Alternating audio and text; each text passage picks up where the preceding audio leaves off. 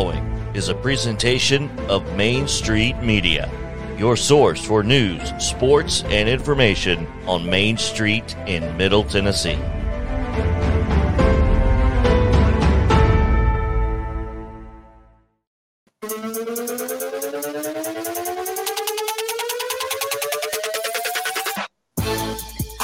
Welcome into a Wild and Wacky Wednesday edition of Main Street Sports Today, presented by Mid-Tennessee Bone and Joint. I'm Chris Yao. Mo Patton to my right.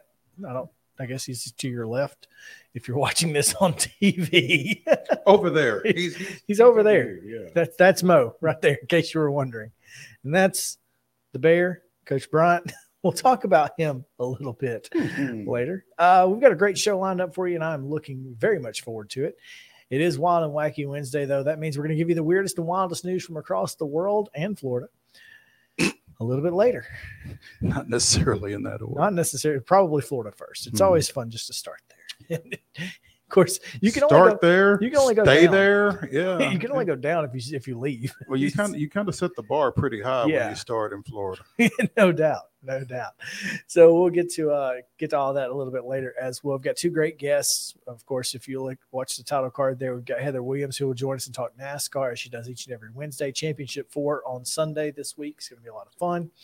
Also,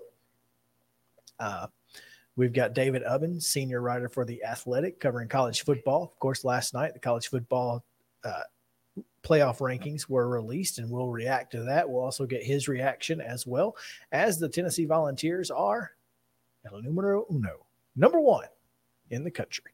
Pretty crazy if you really think about it. So, yeah. Well, if you were around 2 years ago, you'd have told me this when Rocky Top was at rock bottom. If you had told me this 13 months ago, I would have laughed in your face. If you just said 1 year from this day, Tennessee's going to be the number one team in the country. These are the 2021 college football playoff rankings, the first ones. When next year's come out, UT is going to be number one.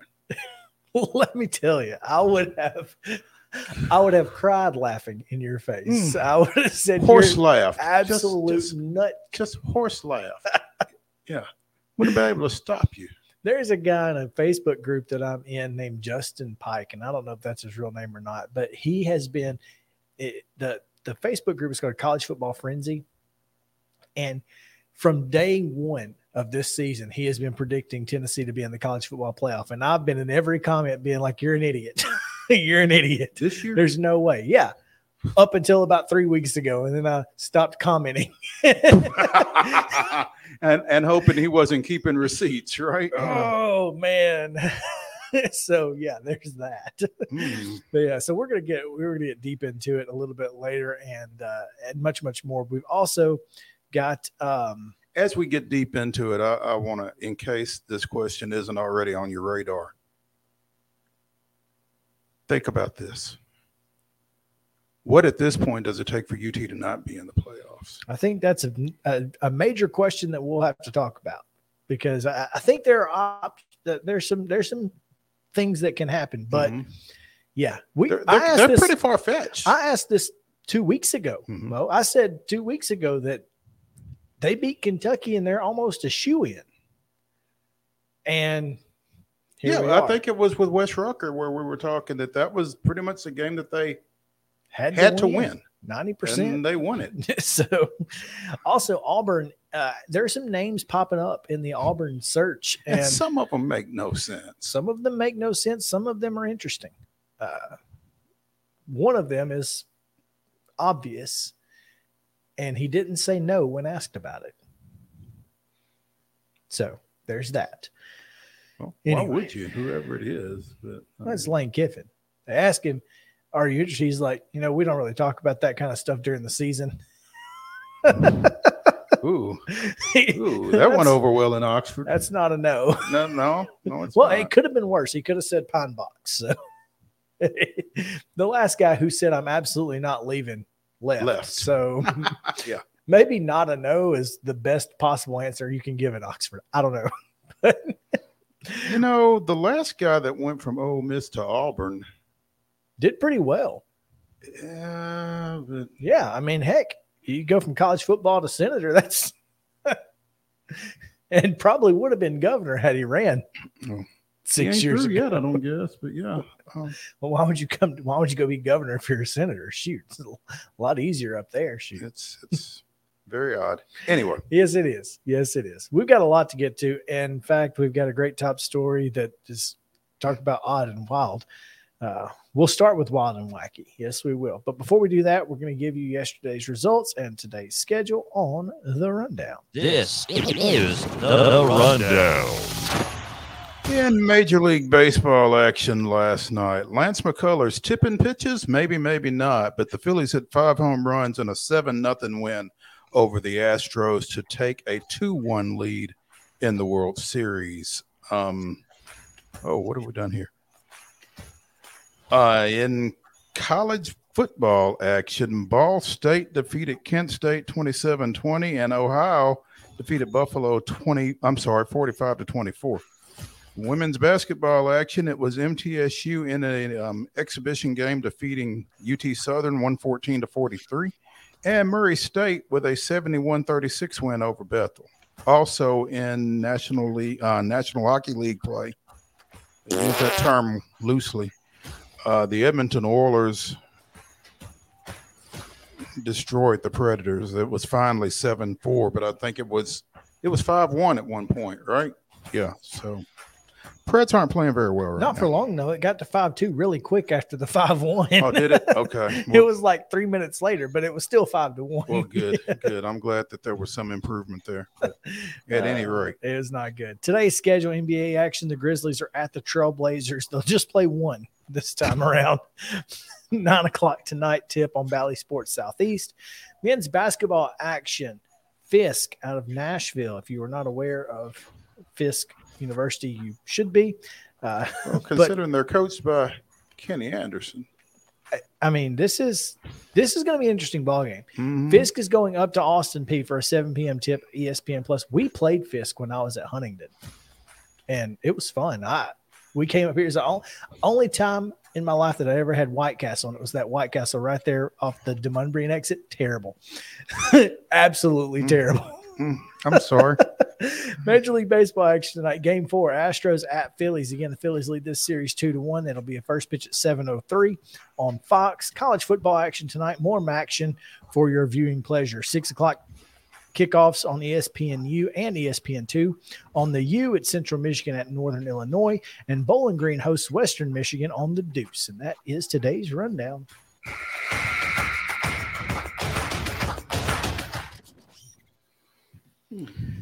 Mo, today's top story comes from the National Football League. It's the opening kickoff here on Main Street Sports today, as Daniel Snyder has hired Bank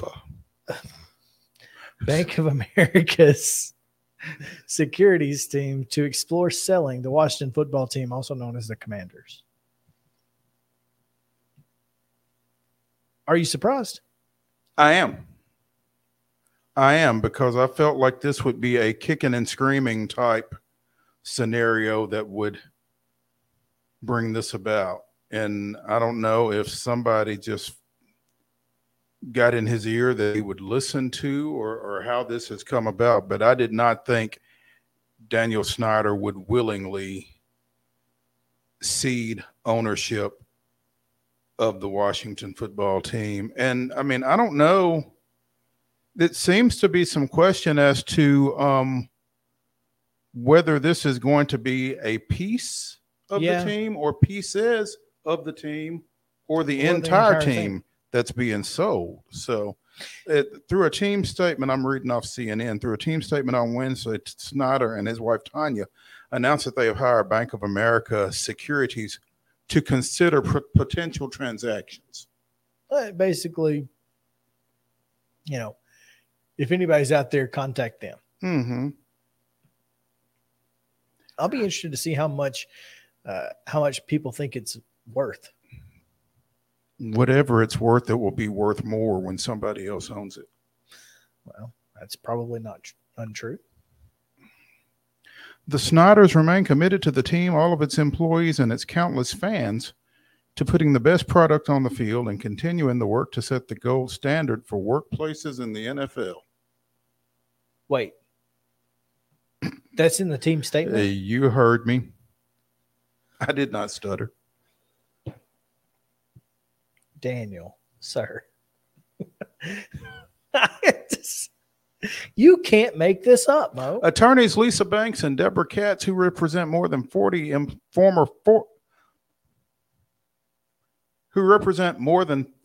former employees, accusing Snyder of workplace improprieties, in a statement called "The Possible Sale," a good development for the team, its former and current employees, and its many fans. We will have to see how this unfolds, but this could obviously be a big step toward healing and closure for the many brave women and men who came forward. So there are so many things you could have said. That's not one of them. That's not one of them. I don't know why you would. Why would you even bring that into the conversation knowing what's out there? Well, and knowing what the reaction to it is going to be. Just kind of whistle past the graveyard on that one, and hopefully nobody else brings it up. But since you brought it up first, you've opened that box. They finna drag you. I mean, that's exactly what's fixing that. And I don't think they're going to wait, My gosh. Yeah. You cannot make this.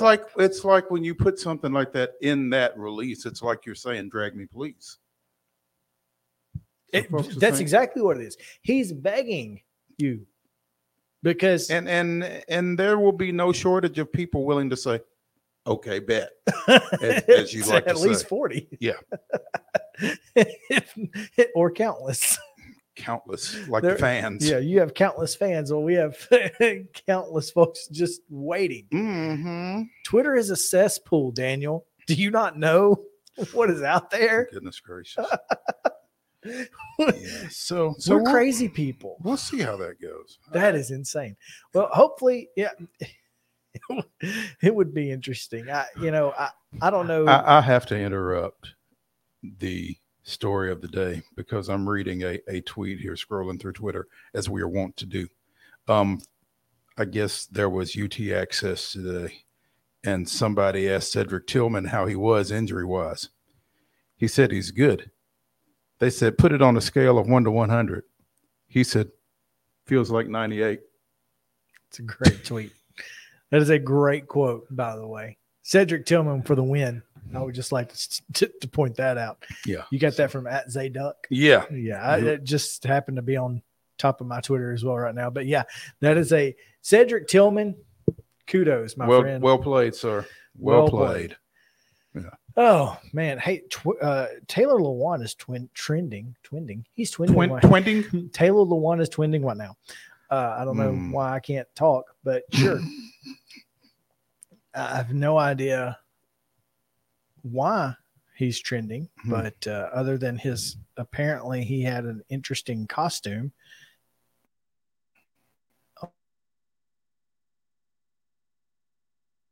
On yeah, tons of other folks.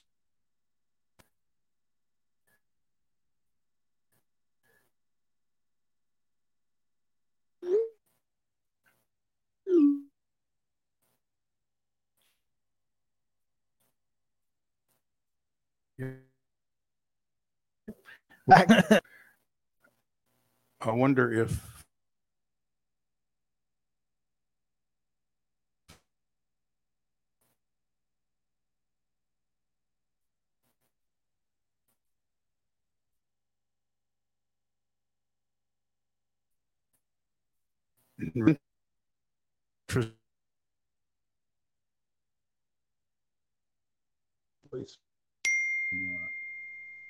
at all. Justin.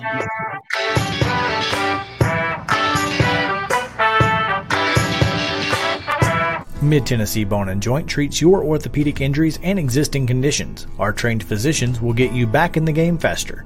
Contact us at 931-381-2663 or www.mtbj.net.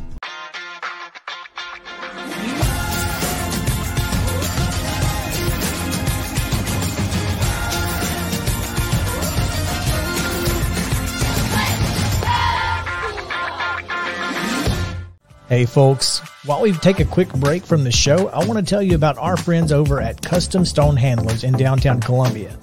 Ed Rich and his team at Custom Stone Handlers believe in leadership. And outside of the military, our greatest leader building platform is sports. Custom Stone Handlers proudly encourages young people to get in the game. You can contact them today at 931-490-4990 or visit CustomStonehandlers.com. Jones & Lang Sporting Goods here in Columbia has been outfitting teams, officials, and anybody else from T-ball to college for 50-plus years. Be sure and check them out at 931-388-8060 or online at jonesandlang.com. Jones & Lang Sporting Goods, the look of a winner. Zion Christian Academy, ZionEagles.org or 931-388-5731. You can schedule your appointment. Go tour their campus. It is beautiful over there, and you're definitely going to want to see it. Again, it's ZionEagles.org. Give them a call, 931-388-5731, and schedule your tour today. Are you an enthusiastic sports fan? Want to have fun and get in on the action? Heck, yes. That'd be awesome. Have great attention to detail? Want to stay active? Definitely. Want to give back to the student athletes in your community? Obviously, yes. Then you'd make an excellent high school sports official. We need more officials in Tennessee, because with no high school officials, there are no high school sports. Sign up today at highschoolofficials.com. Mid-Tennessee Bone & Joint has been the official sports medicine provider for Murray County Schools for more than 40 years. We specialize in orthopedic injuries, and our Ortho Quick walk-in service lets you bypass the ER. Visit us online at www.mtbj.net.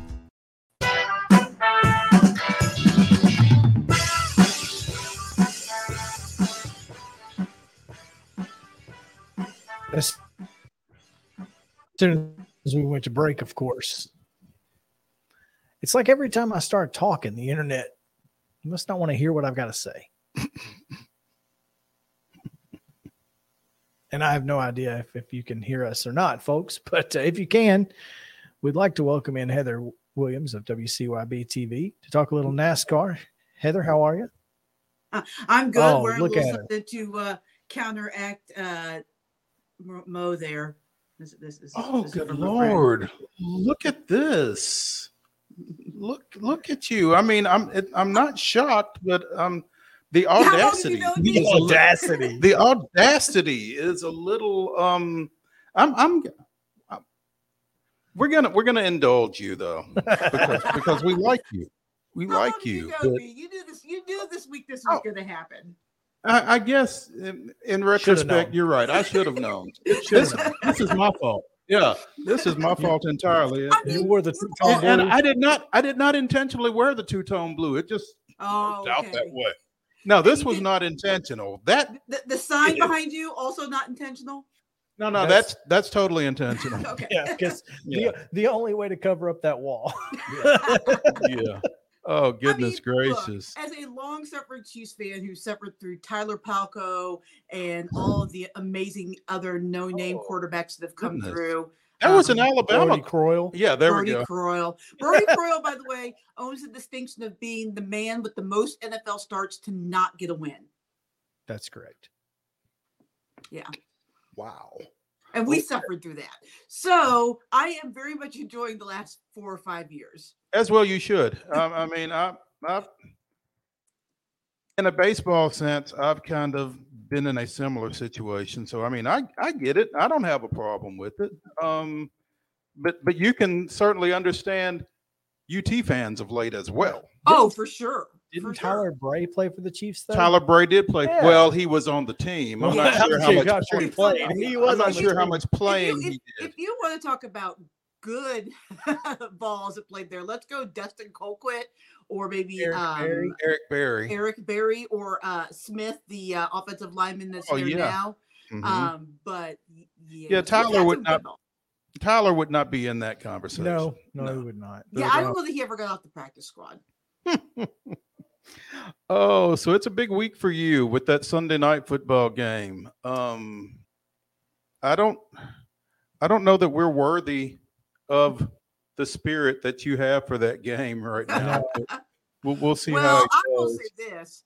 The Titans, for whatever reason, have been an absolute thorn in the Chiefs' side. And on years where the Chiefs were absolutely the favorites in the game, it has not worked out that way. So I'm not overly confident about this game. Excited, yes, but man, the Titans, like the Colts, who got us earlier this year, those are one of those teams that just always seem to, no matter what, be a problem for the Chiefs. I think the Titans have an innate way, and I think it starts with Mike Vrabel, of just uglying up a game enough that they can keep themselves in it. I think that's kind of been the key for them. Clearly, we don't want to get too far off in the woods with Titans Chiefs, but we can talk that. But, Chris. Andy Reid is like 1-8 or 1-9 Against the Titans. Yeah, it's something ridiculous. It's bad. It's something ridiculously bad. So, like I said, I don't want to get excited. There are you have a number of people that can come on this show, by the way, and speak far more intelligently about the Titans and Chiefs than me. Not about the Chiefs. You at least not about the That's probably fair, but I mean that's not why you have me. I just wanted to. I had to rib mow a little bit. Me. Heather, Chris showed us the clip from this past weekend, and I had not seen it. And have you ever seen anything like that? No, it doesn't look real. It looks like a scene out of Cars. People are tweeting that meme of Lightning McQueen going up on the wall to make the pass in the movie Cars because so I was at the race. I did not see it live because I was following the winner, Christopher Bell, going across the start-finish line with my camera and getting that celebration. Then I hear the crowd like erupt. And I'm like, what's going on? Who's fighting? What's happening? I mean, because that's where your mind goes at Martinsville.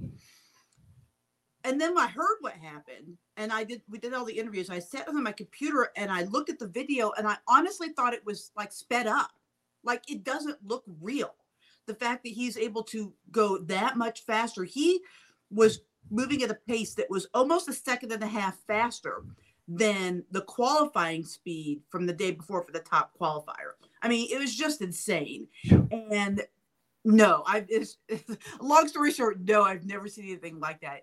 It's one of those things like the pass in the grass and One Hot Night and Have You Ever? No, I've Never with Kurt Busch and Ricky Craven that's going to be talked about forever in NASCAR. But in retrospect, though, Heather, and again, clearly I'm not the NASCAR guy that either you or Chris is. But in retrospect, are you surprised that no one has done it sooner?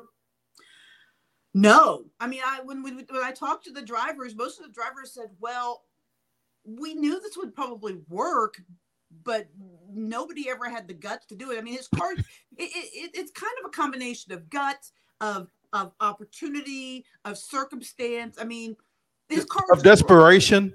Yeah. I mean, his car's destroyed, right? So you have to be this part in the situation, especially when cars are at a premium that you know you're not going to need that car the rest of the year, right?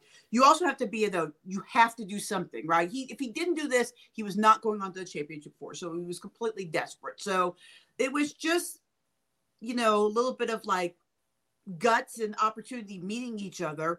And Ross is one of the few drivers that would actually do that just because of his personality. Not a lot of guys, even some of the guys that you think are the craziest guys in the garage area, they would still never do that. And they would admit to you, if you ask them today, that they would probably not try that. Because, I mean, there is a little bit of danger that went with what he did. But, Ross doesn't care. I mean, he just does it. And so it made for a very memorable moment.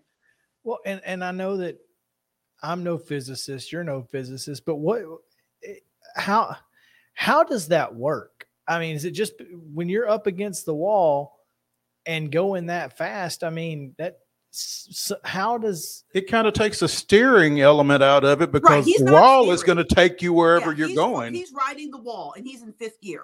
I heard a segment with Daniel Suarez that said that they were in third and fourth gear of everybody else. So he's literally going faster than everyone else. He's not worrying about the steering because he's up against the wall. He's not going to go anywhere. I mean, Right. I get that. Yeah. Just keep it. Just stay on the wall. Keep it on the wall. Yeah. That is. It's interesting to me how I mean, if you really want to know, like, understand the real physics of it, there's a great segment on the Sirius XM radio broadcast. I'm sure it's on the podcast Speedway with Dave Moody. NBC Sports has a scientist that breaks down the science of NASCAR. And she was on the show yesterday, I believe, breaking down exactly scientifically how that worked. And to be honest with you, she would probably do a way better job of explaining it than me. And it was really interesting just to hear her talk about the intricacies of why that would work and why it may not work all the time or at other places too. So they put their podcast online. You can check that out. And it's really fascinating. So did he have to beat Hamlin to the line, or did he just have to get 2 spots from where he was? No, he didn't have to beat Hamlin to the line, but he ended up beating him. He did it. Yeah. He only needed to pick up 2 spots. Okay. And I think he ended up passing something like 12 cars in 5 spots in the last 2 turns.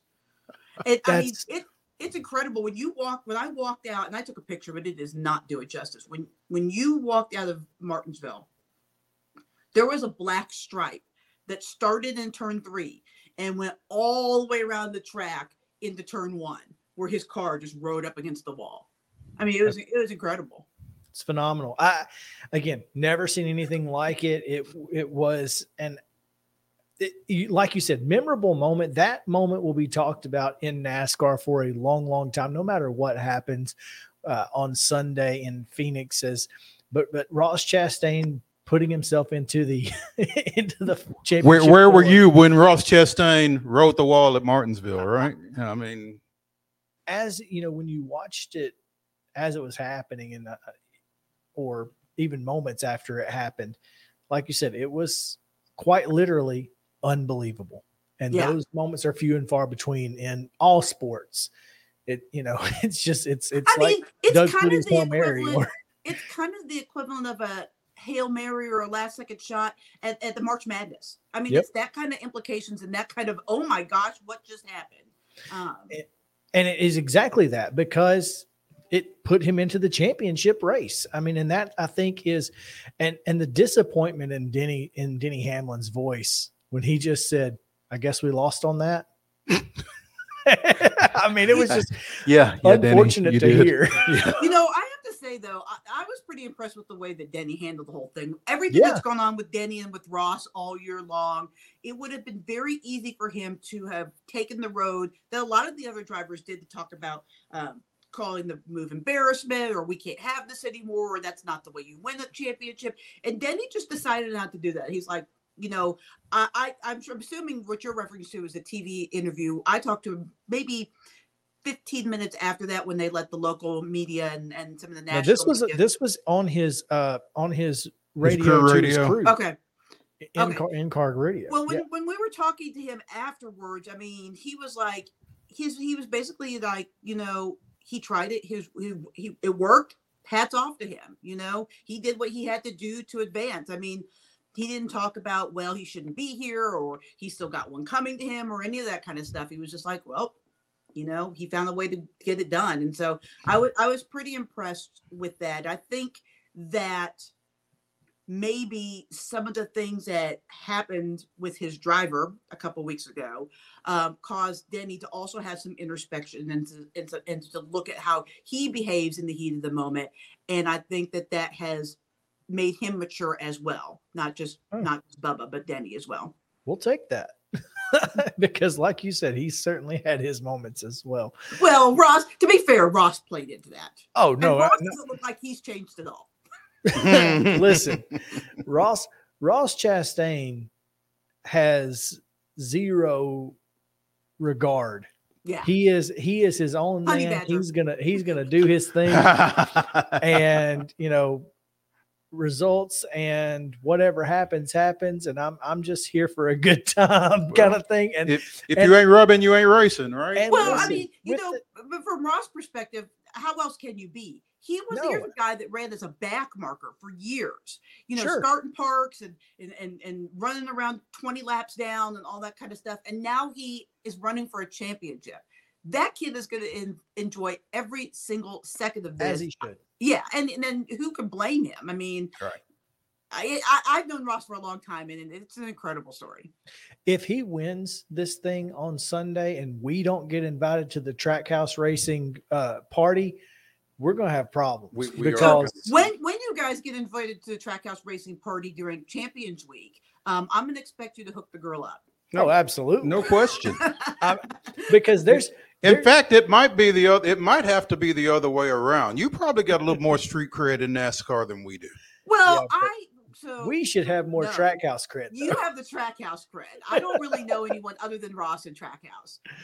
And as I've known Ross for a long time, but I would not say that Ross and I are like tight or anything. I don't have his phone number. So we got Ty Norris's phone number. Maybe we need to go ahead and put that call into Ty now. Ty, listen, don't forget us when this thing goes north. Because listen, does Ross Chastain have a chance to win at Phoenix? Oh, absolutely. Absolutely. This thing is as wide open as it has ever been. Now, if you were, I made our picks in my TV show, which actually had to be delayed until tomorrow because of the rain out in baseball, but screwed up our newscast for the whole week. But if you ask me to handicap it and pick a winner, I'm picking Christopher Bell purely on momentum. He has 2 walk-off wins in each of the rounds, and despite some bad luck, has run the most consistently in the playoffs. But this is 2022. Are you kidding me? I mean, so many crazy things have happened. Precedent, consistency, none of that matters. And all 4 of these drivers are the kind of guys that are desperate enough that they would do something. I talked about there's very few guys in the garage area that would do something like Ross. All 4 of these guys, Chase Elliott being the least of which, would definitely do this. But Joey, Christopher, and Ross, they'd wreck their mama to win. I mean, they're that crazy. So I think it's going to be a great weekend of racing. Actually, between all 3 of the series, I think it's as wide open as you've ever seen. I think Phoenix is going to be phenomenal. That being said, Phoenix is a unique place for a championship, to say the least. But I think this is one of those races where, sometimes you want to go with the person who can deal with the pressure. And to me, that screams like it fits the 22 and the 9 more than anybody. You say that, but what Christopher Bell twice under pressure won. That's true. In this postseason. So, and Ross under pressure, did that crazy thing. So yes, there's experience in the 22 and the 9 for sure. They've been there, done that. They both have championships. But the 2 young guys, I mean, Christopher Bell's crew chief is a 2-time champion crew chief with Kyle Busch. So he's been there, done that as well. That's why I'd say it's so wide open. You look at what's on paper and you say, oh, well, this is easy. I'm going with the 22. And then you look and go, but, and then all of a sudden you've talked yourself into all 4 guys.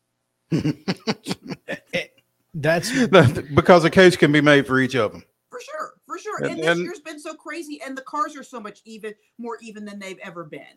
And all 4 of these guys are very hungry for different reasons. What makes Phoenix a good place for a championship? Well, it's a short track. It's a mile track. It's kind of a combination between a short track and an intermediate track, but it races probably a little bit more like a short track, and the drivers love it.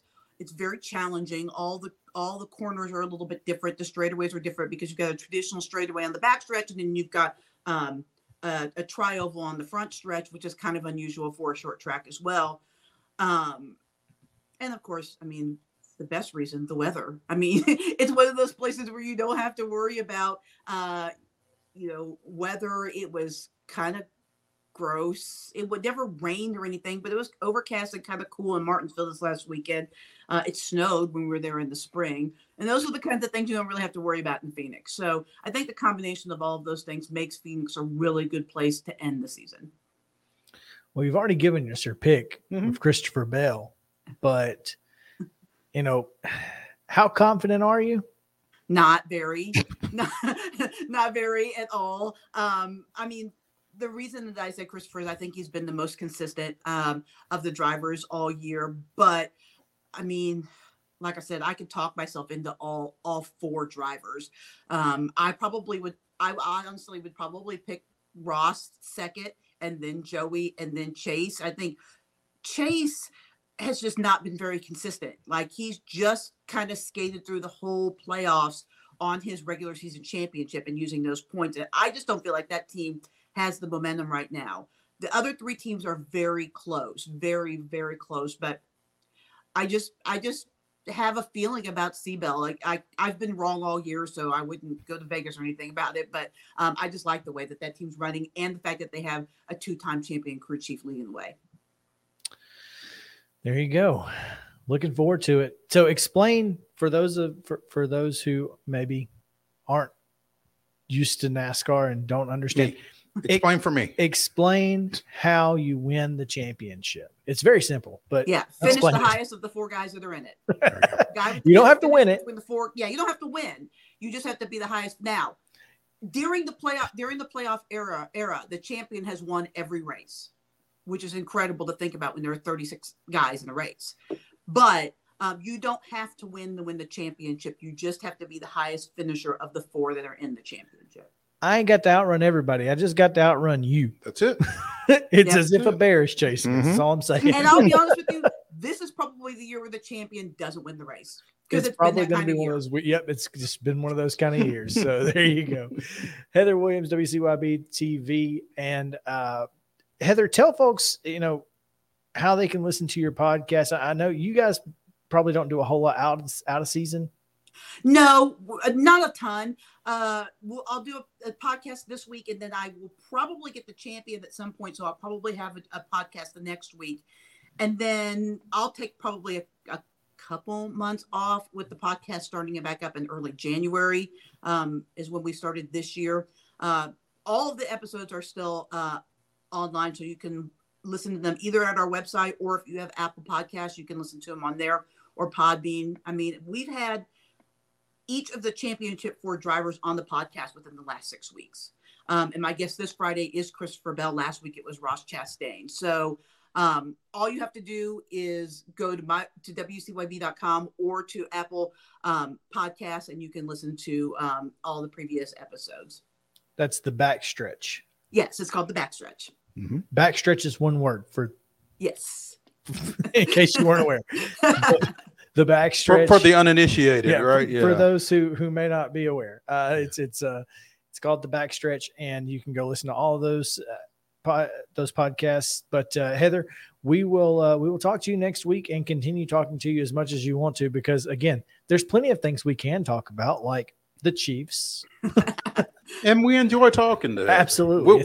We may want to talk to her as the state playoffs progress as well. Absolutely. Because she's got some folks up there that are going to bear. Yeah, we got a couple of teams for sure. I would say probably 3 teams that have a really good chance of deep playoff runs. Mostly smaller schools. Obviously, Greenville. Daniel Boone is undefeated in Class 5A. And then Hampton is the number 1 team, or at some part of the season. I think they've dropped because they've got a couple of losses now, but definitely ranked up there in Class 2A. Mm-hmm. Yeah, their 2 losses are to 5A Daniel Boone and then a 4A school. So nobody in their classifications even come close to them. That's good to know. That is. Considering that perhaps we'll see you in Chattanooga. Perhaps we had 2 teams playing last year. The representative from Class 4A has been either Greenville or Elizabethton for the past 5 years. Right. With 4 wins, and then Elizabethton finally had that streak ended last year when they lost in the championship. But to Tullahoma, yes. A really good football team, by the way. I was in the Sports Center video that was shown because me and Justin Lamb were on the sideline watching Chris Osselton's interception. So yeah, that's my claim to fame at this point. I've been on ESPN on Sports Center once, but there you go. Heather, we appreciate it as always. Yeah, if you want to see me on TV, I make a cameo in one of the appearances of Race for a Championship on USA Network. Yes, awesome. So I've been watching the whole series, just seeing if I'll pop up in it at any point. And I finally in the episode when Kyle Busch signed with RCR. That's awesome. That's what we like to see. There you go. She's as famous as anyone in this room. There we go. No way. Mo's way more famous than me. No. We appreciate you, Heather, as always. We can't wait to talk to you next week. Yep, we'll talk to you guys then. All right. We'll take a break. When we come back, we'll talk college football playoff ranking reactions right after this on Main Street Sports Today.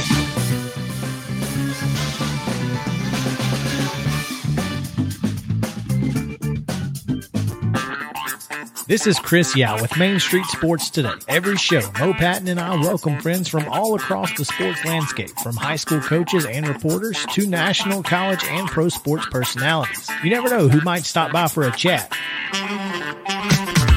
AP Tennessee sports editor, three-time Tennessee Sports Writer of the Year 2020 TSWA Hall of Famer. She covers the Titans, the Predators, the Grizzlies, college football, and hoops. Please make welcome Teresa Walker. Former University of Tennessee, former Team USA Olympian, ex-Cy Young Award winner, R.A. Dickey. R.A., did I miss anything? Man, that was sweet.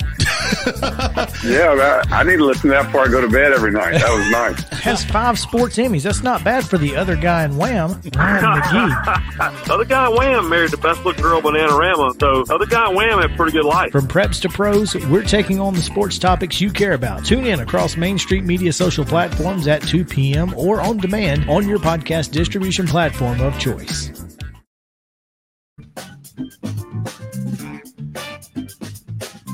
Welcome back in Main Street Sports Today, presented by Mid-Tennessee Bone and Joint. Chris Yao and Mo Patton coming to you live from Southern Middle Tennessee here in Columbia. Glad to have you with us as we are talking a little bit of college football. Last night, the playoff rankings were released, the first of the year, and we've already said it. Tennessee atop the rankings. Rocky tops the rankings. As you can see there, the top 25, Tennessee number 1, Ohio State number 2, Georgia number 3, and Clemson a surprising 4. Have you got yesterday's rankings in front of you? Yeah. How close did we get? Let's see. We both had Georgia. We both had UT 1. Right. We both had Georgia 2. I had Ohio State 3, Michigan 4, Alabama 5. You had Michigan 3, Ohio State 4, Alabama 5. You had Clemson 6, Oregon 7. I had TCU 6, Clemson 7. You had TCU 8. I had Oregon 8. And neither of us came close to LSU at 10. Oh, no. I didn't finish up, but you had UCLA 9 and USC 10. I think USC's loss is probably I don't know how you can have Oregon at 8 and Utah at 14 and have USC at 9 and UCLA at 12. If I lost to the number 8 team and they lost to the number 14 team, how are they ranked 3 spots ahead of me? It's the Pac-12 and they don't count. I mean, essentially. We're just getting them in there to get them in there. They're not going to be a factor in the playoff. The fact that they have 3 teams in the top 12, though, is a little crazy. But really, seriously, I mean. And the SEC has 5 of 11. 5. How many of these spots are going to matter between now and the end of the regular season? Here's the thing. The only team outside the top 7 that has a chance to be in the top 4 is LSU. Is LSU. That's it. Because LSU still has to play Alabama. And if they win the SEC championship, they're in. 2 losses or not. Yeah. Period. But they can really upset the apple cart for a lot of other folks because, I mean, if LSU is your SEC champion, say Georgia beats Tennessee Saturday. Say it's LSU, Georgia in the SEC championship game. LSU beats Georgia. Tennessee's still sitting there with 1 loss. Let me ask you this. If LSU was to win the SEC championship game. By beating Georgia, which beat Tennessee, which beat LSU. Like in drum, Baton Rouge. Like a drum. That's one of a number of scenarios that the committee doesn't want to see. I think another one is Georgia beating Tennessee, Alabama beating Georgia. That'd be brutal. They would be in trouble. But that's the only scenario I see that Tennessee doesn't get in. If they've all three got one loss and Alabama's the SEC champion, you can't keep them out. And you can't keep who out? You can't keep Alabama out. Obviously. No, you can't keep Alabama out if Alabama wins the SEC championship. And then it's kind of like TSSAA tiebreakers. Once I get the other one, you go back to head to head. So Tennessee, just to be safe, kind of needs LSU to beat Alabama. It would certainly completely change the dynamic. You would then feel like Tennessee was almost a lock at that point, regardless of what happened Saturday. To answer your question from earlier, what has to happen for Tennessee to not get in? I think obviously slip up and lose twice. I don't think that's going to happen. That's the obvious off the top. Lose to Georgia, and then outside of that, the only way is Alabama beating Georgia in the SEC championship. Period. Those are the only two ways. So if Alabama beats Georgia in the SEC championship, then again, you're sitting there with 3 one-loss SEC teams, and they've all beaten each other. Right. And Tennessee, you feel like would be the odd team out because of when they the head-to-head to Georgia. Because Alabama's going. Yeah, you can't keep a one-loss SEC champion out. You just can't do it, especially when it's named Alabama. Yeah. So that's it. That's the bottom line. Mm-hmm. I mean, the fact that you've got 4 SEC teams in the top 10, 5 in the top 11. That's why I think that there's 2 SEC teams in the end going to be in the top 4. Here's the thing. I don't think there's any way that there can't be 2 SEC teams in the top 4 at the end. There can be. There's a way. How? Because if TCU's undefeated, Clemson's undefeated, at least either Ohio State or Michigan is going to be undefeated, and then you've got the SEC champion. And it would be the worst possible thing to ever happen in the playoff era if you left a Power 5 undefeated champion out. You can't do it. But this season is absolutely the best possible season to advocate for a 12-team playoff, especially if that happens. Yeah. Because, I mean, you're going to be talking about 3 one-loss teams out of the SEC if it goes that way.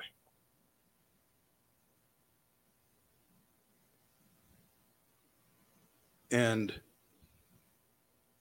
an undefeated TCU, is an undefeated TCU really better than a one-loss Tennessee, Georgia, Alabama? Better? No.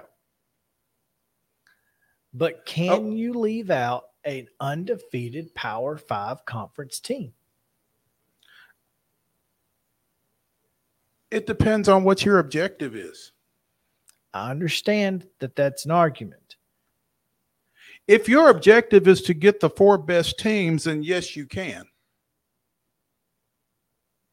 I don't. Now, if it's not, then tell me that. I think there's more than one objective. I think you're right. And that's, and I agree with you that Tennessee and Georgia with one loss would most certainly be more deserving of a playoff than either particularly or TCU. Particularly, again, a Tennessee that has beaten 5 top 25 teams. Right. And so I think that's where you've got to make that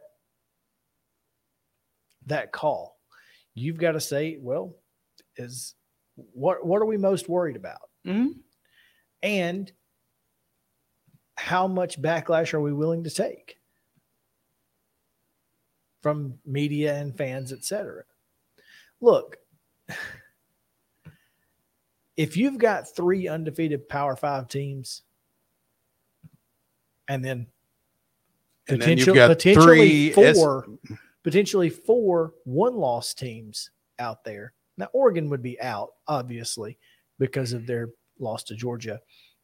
But you would have 3 additional one-loss teams out there just saying, we're good enough to be in. Well, here's the thing. Either LSU or Alabama is going to have 2 losses. LSU's already got 2 losses. Who else did they lose to? Florida State in the season opener. That's right. Which is the real kicker here. Because if they were to win the SEC championship with 2 losses and one of those to Florida State, you can't keep Clemson out if they beat Florida State and win the ACC. So the committee, killer. The committee really needs Alabama to beat LSU, and Tennessee really needs LSU to beat Alabama, or Ole Miss to beat Alabama. That could happen too, and that'd be great. Either of those 2 things. But an LSU SEC champ, who does that help more, Tennessee or Clemson? Both. I don't know who helps more. Depending, I mean, if they were to beat Tennessee in the SEC championship game, it's a problem. But if they beat Georgia in the SEC championship game, I think it probably helps Tennessee and Clemson equally. Because again, Clemson would then be a lock. LSU, Tennessee's win over LSU, the way that they won it, would almost virtually be a lock. But you can't lose. You got to lose by 6 points or less to Georgia to still be in the conversation. If you lose. If you lose to Georgia, Tennessee's got to lose by more than a touchdown.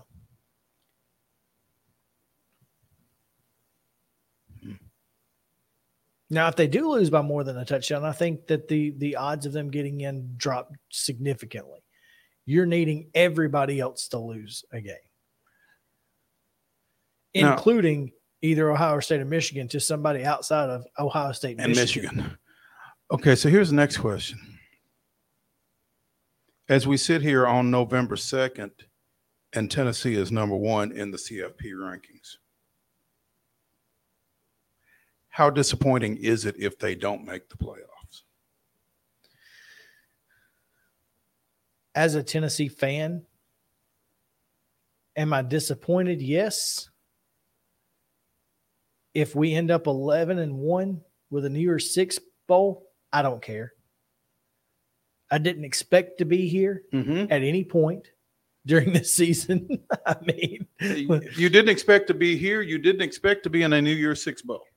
So if it's if you 11-1, get a New Year's Six bowl, but you're not in the playoff, I'm fine with that.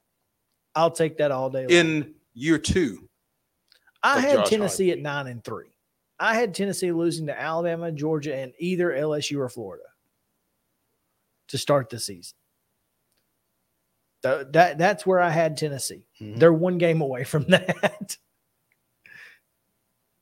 Now, the only way that I'm disappointed is if, at this point, if they don't finish 11-1. Right. Because there's no if they lose to South Carolina, Vanderbilt, or Missouri. Yeah, you can't lose to any of those 3. Otherwise, it's a disappointing end of the year. I mean, sans Hendon Hooker and Jalen Hyatt and Cedric Tillman all going out, or Byron Young or any of those guys. Yeah.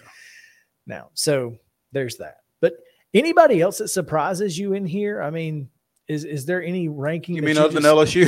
Other than LSU that you just go, okay, well that's interesting. Illinois, a 7-1 Illinois. Who saw that coming, Brett Bielema? Well, yeah. I mean, that's kind of the fly in the ointment as you look at it. I mean, you didn't see that coming. Matt Brown's North Carolina. Off to Tulane. Tulane, man. Heck yeah. They're only lost to Ole Miss right now. And it was close. They almost beat them. Had they beaten them, we might be talking about Tulane in the top 10 right now. right? UCF getting ready to claim another national championship, I guess, at number 25. Gus Malzahn, baby. But yeah, I think Illinois. I don't think anybody could have expected that. Nope. Nope. They are the fourth team out of the Big Ten? Yeah. So it's pretty solid. It is. It is, in fact. Speaking of Tennessee and Georgia, I asked this question: Where does this game rank among 1-2 matchups in at least since 1966, regular season only? I kept out the BCS national game. Any bowl game that just doesn't make sense. But for a regular season, and there have only been 4 since 2000. Texas, Ohio State in 06, Ohio State, Michigan also in 06, and then LSU, Bama in 11 and 19. I tell you what, that LSU Alabama game in 11 was as good a regular season game as you will ever see. And if Tennessee, Georgia can come close to that, then it'll be a heck of a ball game. It should be a great ball game. But that was just edge of your seat or standing up for 60 minutes, no matter where you were. I was at some friend's house watching, and I think most of us stood up the whole time. It was just incredible. So it was great to watch. Yeah. Couple others I have highlighted here. 93, Sean Wooden batting down Charlie Ward's pass as Notre Dame beat Florida State in South Bend. That was as far as iconic games go, that was one of them. That 91 wide right one, of course. Yeah, absolutely.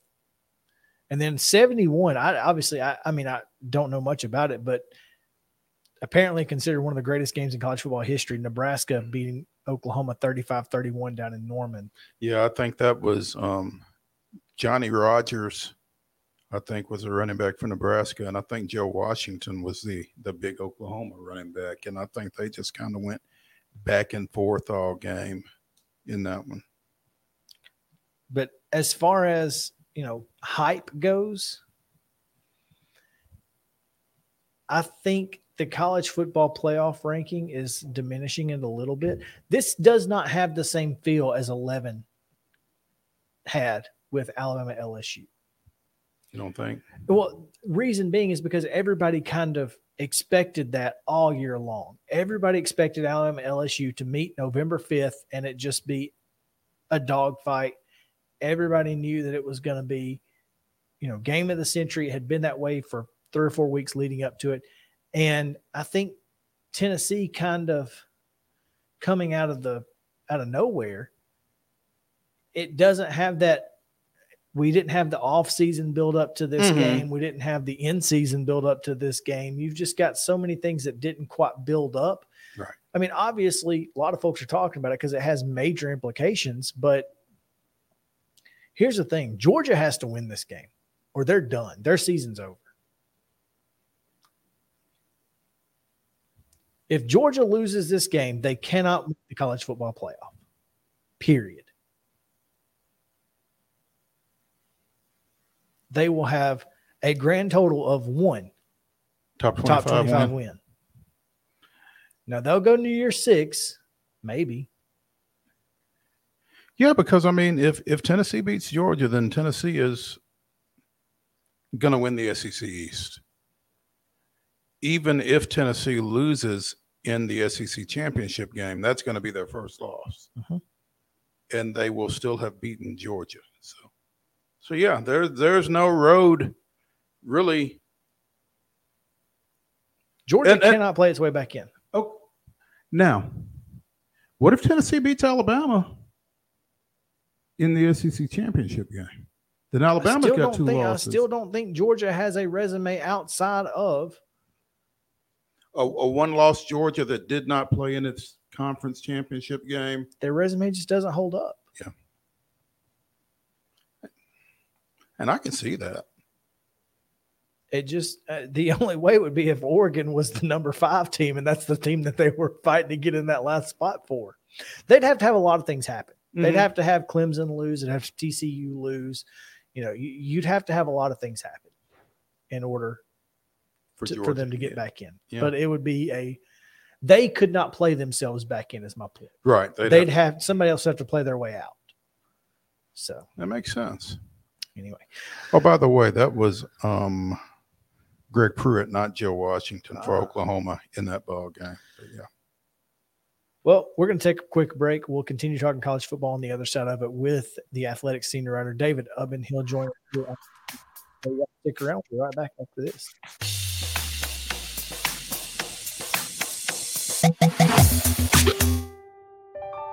This holiday season, the largest lantern event in the country returns to Nashville Zoo. After sunset, come see more than 1,000 Chinese lanterns. All new designs including mythical beasts, a fantastical North Pole village, even a dragon soaring over your head. Welcome back to Zoo Illumination at Nashville Zoo. Bigger, brighter, and better than ever. Mid-Tennessee Bone & Joint has been the official sports medicine provider for Murray County Schools for more than 40 years. We specialize in orthopedic injuries, and our Ortho Quick walk-in service lets you bypass the ER. Visit us online at www.mtbj.net.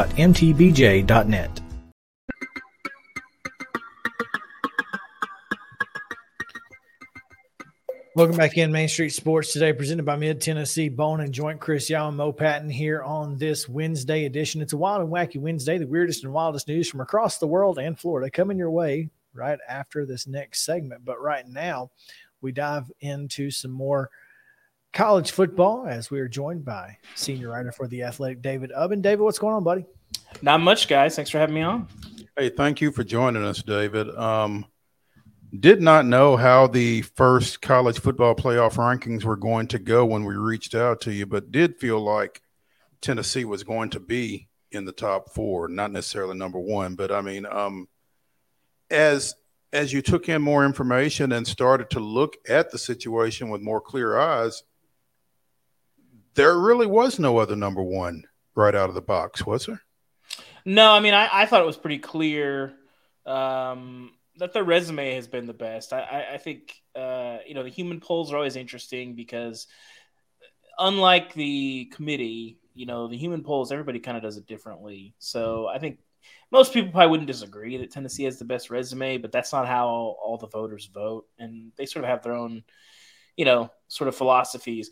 But I do know, we've had 7 seasons of data for how the committee handles it. So I thought it was pretty clear Tennessee was going to be number 1.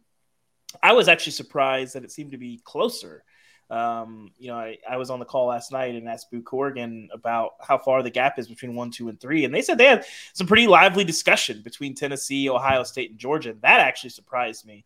But they use a lot of advanced numbers. They use a ton of metrics. The process is convoluted and more complicated than it probably needs to be. Just in general to get a top 20. But I think, I hope some more educated fans understand that it's not 13 people that are submitting a top 25 poll and it's a slim down poll. There's teams and pools, and then they rank teams against each other. It's very complicated. I wrote about it if you want to seek it out, but it's a complicated process.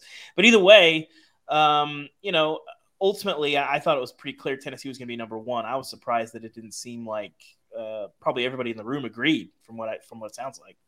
I think, and I mentioned this when Chris and I were talking earlier this week, I think a lot of Tennessee fans probably felt like they should be number 1, but also having gone through battered ball syndrome for as long as they have, they probably weren't really ready to believe it until they actually saw it last night.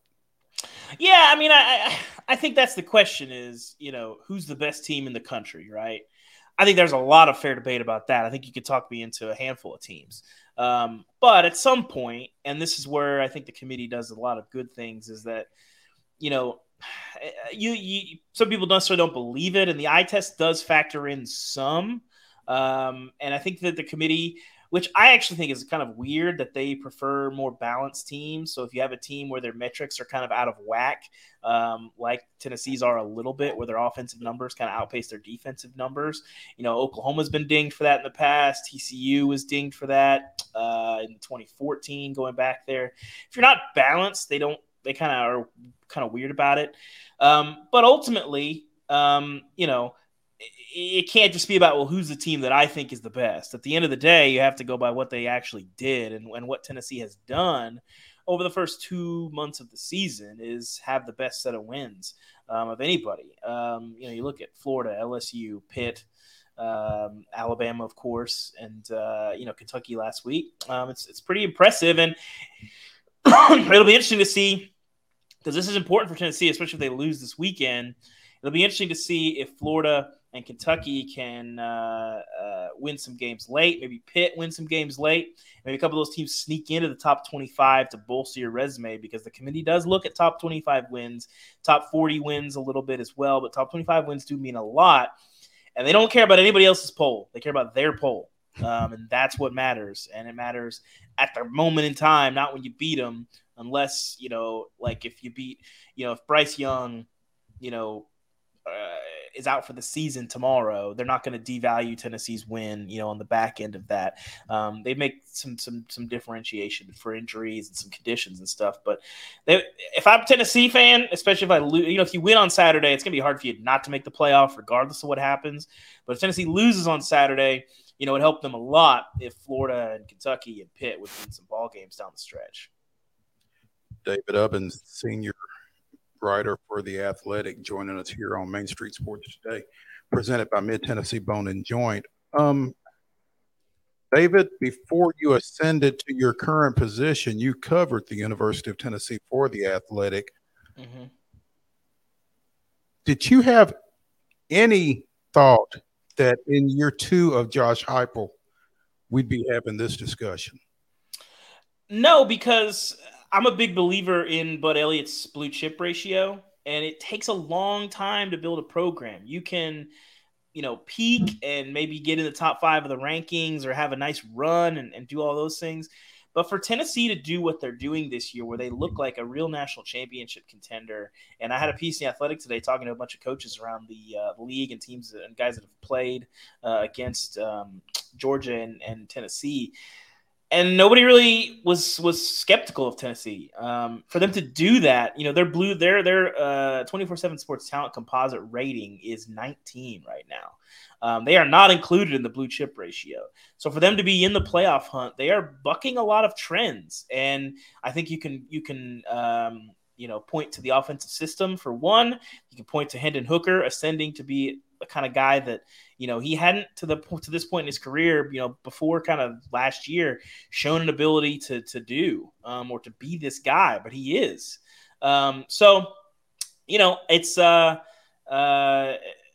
It's I don't think so. And I think it's just because the level of talent that they have, and I think their top 22 is pretty good. They don't have the depth that Alabama and Georgia and some of those teams have. But I would say I definitely am surprised, because their level of talent, we have a good couple decades of data that Tennessee is bucking right now. Pretty hard line trends that Tennessee is bucking, and that is pretty amazing. I think that's the thing that most Tennessee fans, most rational Tennessee fans, and there are some out there, they're few and far between, but there are some. But most rational Tennessee fans would tell you that they didn't expect this either, and it's because of those exact things. And look, we're kind of enjoying this ride right now if you're a fan of Tennessee football. Now, outside of that, and we just kind of gone through the 25, top 25 ranking, but how important is the SEC championship game when you're talking about potentially undefeated TCU, undefeated Clemson, undefeated Ohio State or Michigan? If that happens, is the SEC champion the only SEC team that can get in? Well, it depends on who wins that game, I think, ultimately. You look at how this is going to shake out. I mean, at the end of the day, you can't control what TCU does or if Clemson drops a game. They'll have to play probably North Carolina in the ACC championship. It looks pretty unlikely that they'll lose to anybody before then. TCU, I mean, their game control has been really bad this year. I think they'll be in some dogfights the last month of the season. They've got, Texas and Baylor. I think both of those might be on the road, if I recall. Those are going to be tough games for them. So they got to win those. They certainly can win those games, but they've been in so many tight games. We'll see. Ohio State, Michigan will sort itself out. Certainly, whoever loses that game will be sitting there with a pretty good case for inclusion as well. So it'll depend on how many undefeateds you have standing there at the end. But ultimately, if Alabama wins the SEC championship after losing to Tennessee, but they go and obviously they'll have wins over LSU. In theory, that have wins over Ole Miss in theory, and then, of course, closing it with a win over Georgia or Tennessee, they're getting in. That's pretty obvious at this point. And so, but if you're sitting there and if you're Georgia, ultimately whoever wins this Tennessee-Georgia game, I think can still, as long as they get there undefeated, they can lose the SEC championship and they'll still get in. But, at the end of the day, the loser of Georgia, Tennessee, if Georgia loses on Saturday, it's going to be really, really hard for them to get in because they'll drop out and they don't have a game at the end of the last month of the season that can help you move up. You need a ton of help if you're Georgia. If you're Tennessee, obviously you're starting at number 1. You have better wins. You have some wins, like I mentioned before, Kentucky, Florida, LSU and Pitt that might get better as the season progresses, depending on how those teams perform. Georgia doesn't have quite the same resume, and Georgia, can fall a little further. So if Alabama wins, the SEC is going to get 2 teams in, period. But if Georgia wins the SEC championship over Alabama, and Tennessee's sitting there and they've lost on Saturday and they're sitting there at 11-1, they're going to have a really strong case, and it's going to be close. That's going to be a really nervous Sunday for Tennessee fans. And it'll depend on, again, what else, everything else that shakes out. Or do you have a one-loss Ohio State or a Michigan team sitting there, or TCU and Clemson still undefeated? What does that look like? So you can't really control all that, but ultimately I still think the SEC is a pretty good position to get multiple teams in. You have 3 right now that have pretty strong position that they can kind of control it. And Alabama can beat, Tennessee and Georgia, certainly. And of course, if you're in the SEC championship, you miss Tennessee, you're feeling pretty good no matter what. Mm-hmm. Oh man. So I want to get off of this briefly. So tell me, Mo, if you want to continue on Tennessee, because we wanted to talk a little bit about the Auburn coaching situation, and we didn't get the chance to dive into it, but there have been some names that have been rumored. And I know, you're covering all of college football, and Auburn right now is a lot to deal with. So if you're keeping up with it, I know you're busy, but Matt Rule is a name that I'm hearing has mutual interest between he and the staff there at Auburn. You've got obviously Lane Kiffin, Hugh Freeze has been mentioned, several names out there, Deion Sanders. How big of a name does Auburn have to hire for this to work? I'm going to cop out and say it doesn't matter because everybody hated Tennessee's hire. If you get the guy, I mean, you like people, the idea of the splash hire, how many more guys do we need to see? Tom Herman, Scott Frost, how many more guys we need to see that are splashy and they're the hottest new name and they don't work out? You need the right guy for the right situation.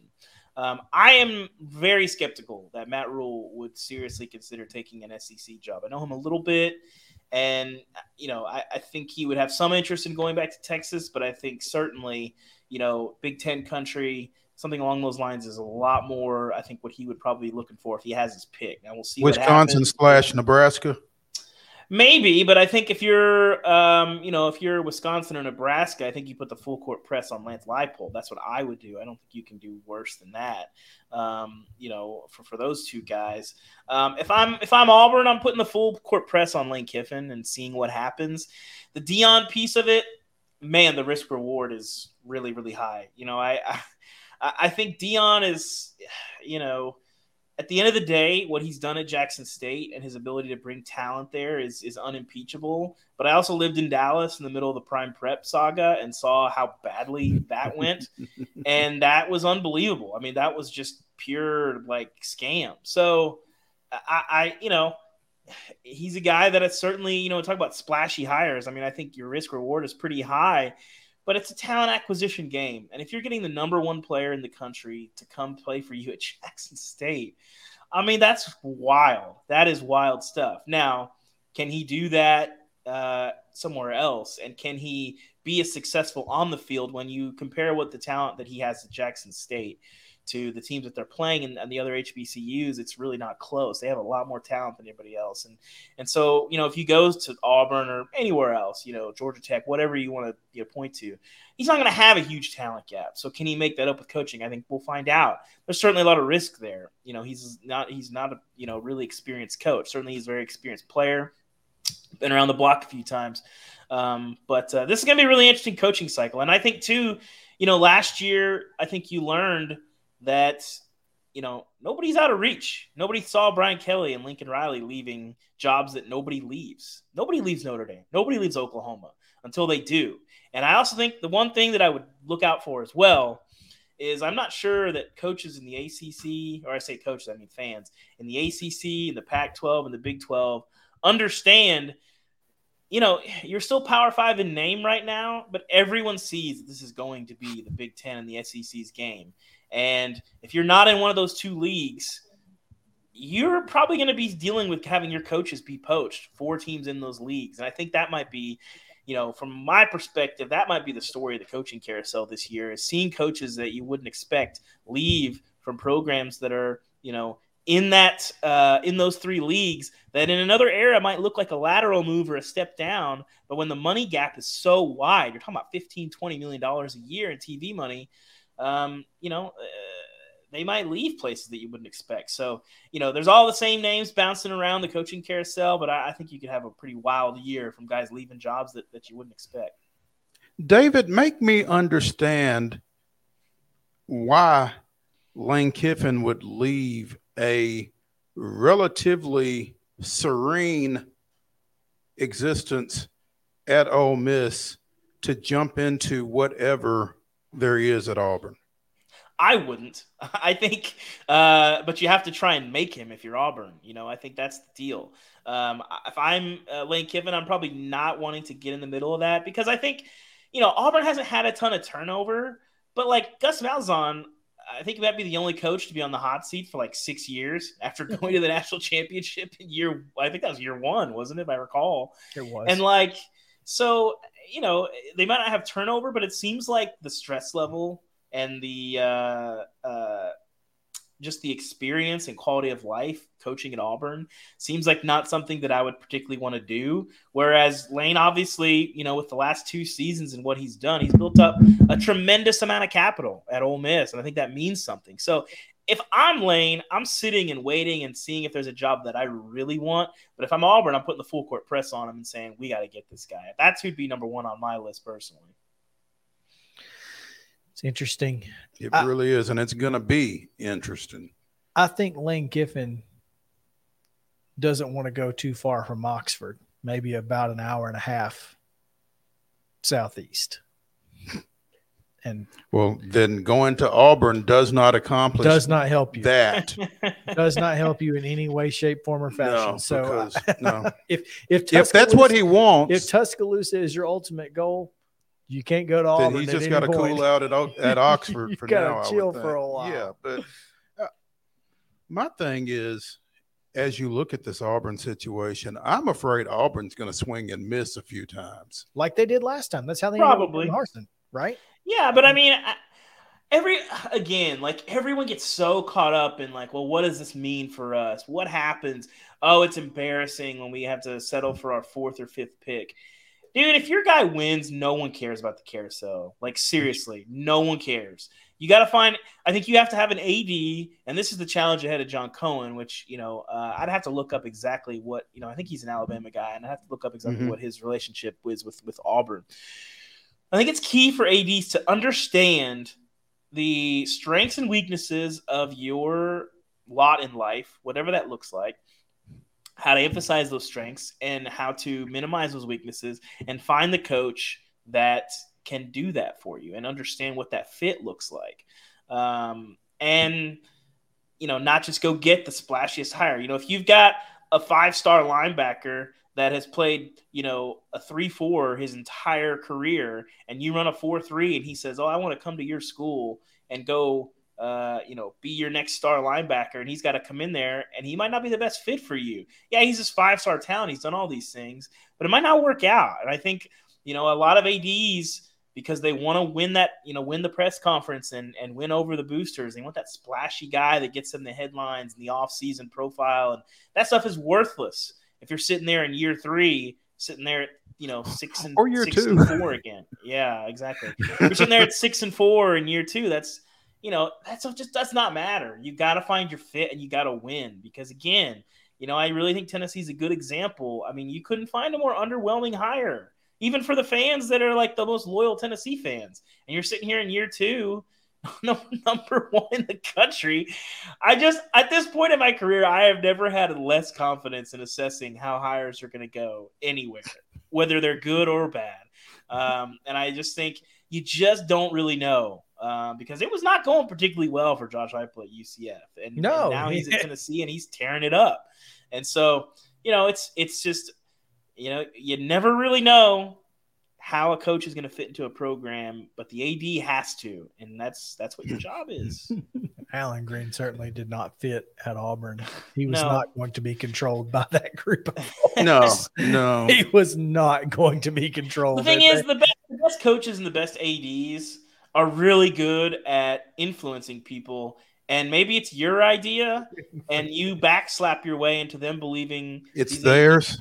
That's their idea. I think, you didn't hear a lot about this when, you didn't hear a lot about the uproar at Texas when Mac Brown was around, because Mac Brown was legendary at this. He was so good at massaging egos, keeping everybody happy. It helps when you win 10 games, 9 years in a row. That helps. But even early on in that, he had the Mr. February tag where he couldn't, win the big one. But still, Texas has always had a lot of booster influence, but you got to have that guy that I think can do that. It's not about, we got to shut up these boosters, because they're not. They give the money to the schools. They're always going to want influence. It's not about, not everybody's Nick Saban where you can walk in there and say, we're doing this my way. You guys can get on or get out. That's what Auburn tried to do. How did that go for them? Didn't go great. Not well. We got to find somebody that can fit into that and try to make it work. It's a tough job. I mean, this is again why you talk to coaches now. I mean, being a head coach, coaching football is so small of a percentage of the job. Like, it is a people management job. Players, coaches, boosters, your AD, your sort of your 500 level fans, all that. You got to manage all that stuff. And then you got to coach a little football in the middle of all that as well. And I think that's a big part of the job, because those people are the people that control your fate, for better or worse. Usually worse, but sometimes better. More times than not worse, no question. David Ubben, senior writer with The Athletic, covering college football. You can follow him on Twitter at David Ubben. David, thanks for taking some time with us today, man. We appreciate it. Thank you, guys. Appreciate it. Have a good one. We're going to take a break here. When we come back, Wild and Wacky Wednesday, the weirdest and wildest news from across the world, right here on Main Street Sports Today.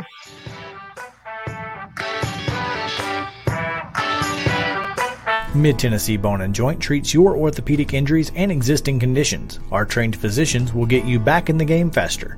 Contact us at 931-381-2663 or www.mtbj.net.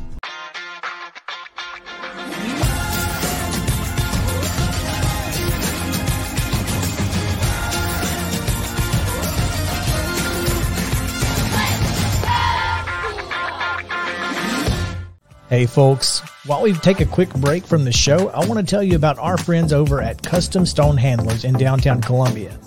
Ed Rich and his team at Custom Stone Handlers believe in leadership. And outside of the military, our greatest leader building platform is sports. Custom Stone Handlers proudly encourages young people to get in the game. You can contact them today at 931-490-4990 or visit CustomStonehandlers.com. Jones & Lang Sporting Goods here in Columbia has been outfitting teams, officials, and anybody else from T-ball to college for 50-plus years. Be sure and check them out at 931-388-8060 or online at jonesandlang.com. Jones & Lang Sporting Goods, the look of a winner. Zion Christian Academy, ZionEagles.org or 931-388-5731. You can schedule your appointment. Go tour their campus. It is beautiful over there, and you're definitely going to want to see it. Again, it's ZionEagles.org. Give them a call, 931-388-5731, and schedule your tour today. A game without a crowd is just a scrimmage. A performance without an audience is just a rehearsal. Without your presence, high school sports and the performing arts aren't possible. Ensure that these essential extracurricular activities continue to enrich the lives of students in Tennessee. Purchase a ticket to your local high school's game or performance. This message presented by the TSSAA. Mid-Tennessee Bone & Joint has been the official sports medicine provider for Murray County Schools for more than 40 years. We specialize in orthopedic injuries, and our Ortho Quick walk-in service lets you bypass the ER. Visit us online at www.mtbj.net.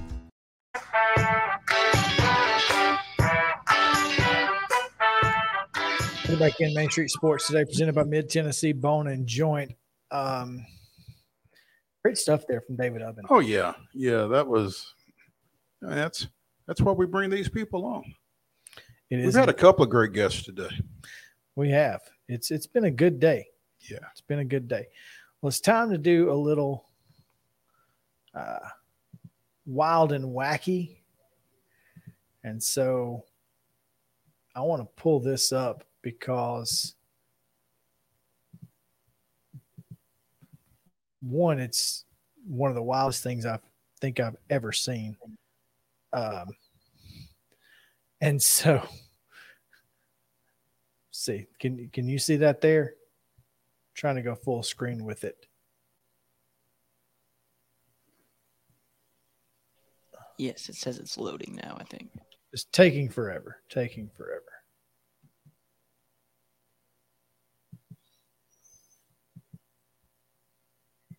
Let's see here. Let's watch this man blow up his backyard.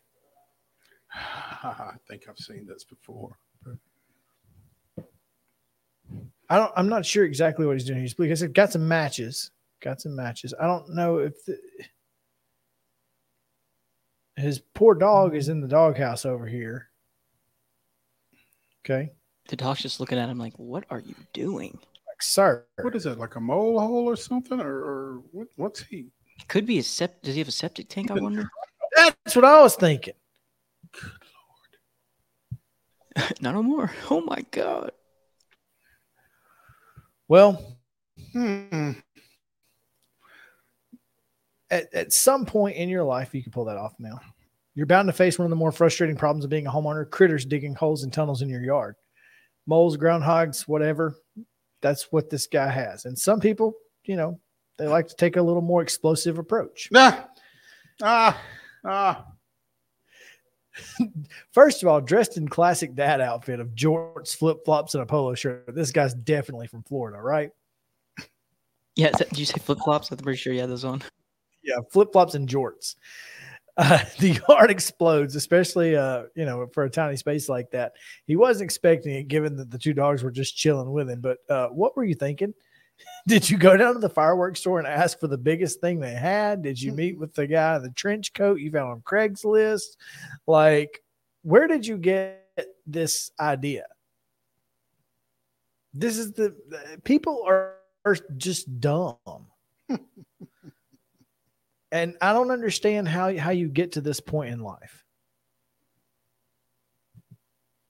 Maybe I'm crazy. I don't know. No, I don't think you are. I think it's everybody else, like you said, or the folks that are doing that, because it just seems a little reckless. But I think that's telling us that it's time to get off the air. I don't know if it is or not. A New York City man has been charged with smuggling 3 Burmese pythons in his pants at a U.S.-Canadian border crossing. Calvin Bautista, 36, accused of bringing the hidden snakes on a bus that crossed into northern New York on July 15th of 2018.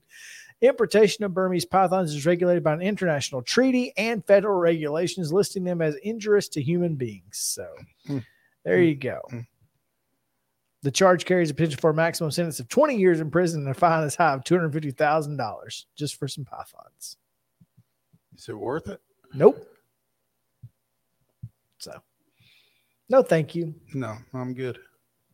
Anyway, we don't have much time, so let's go ahead and say farewell. I hate when that happens, but it's also good because that means we had a good guest right before. Yeah. So you guys come back with us tomorrow. We've got another fantastic show lined up for you. We will be making our picks. Tito SAA. You want to know who's going to go to the state championship games? Ask us. We're going to tell you tomorrow. We're also going to talk to Seth Anderson of Columbia Academy, who has a little unfinished business to take care of out in Jackson. So should be a lot of fun. It's going to be a great one. We appreciate you guys hanging out with us here on Main Street Sports Today, presented by Mid-Tennessee Bone and Joint. See you guys tomorrow.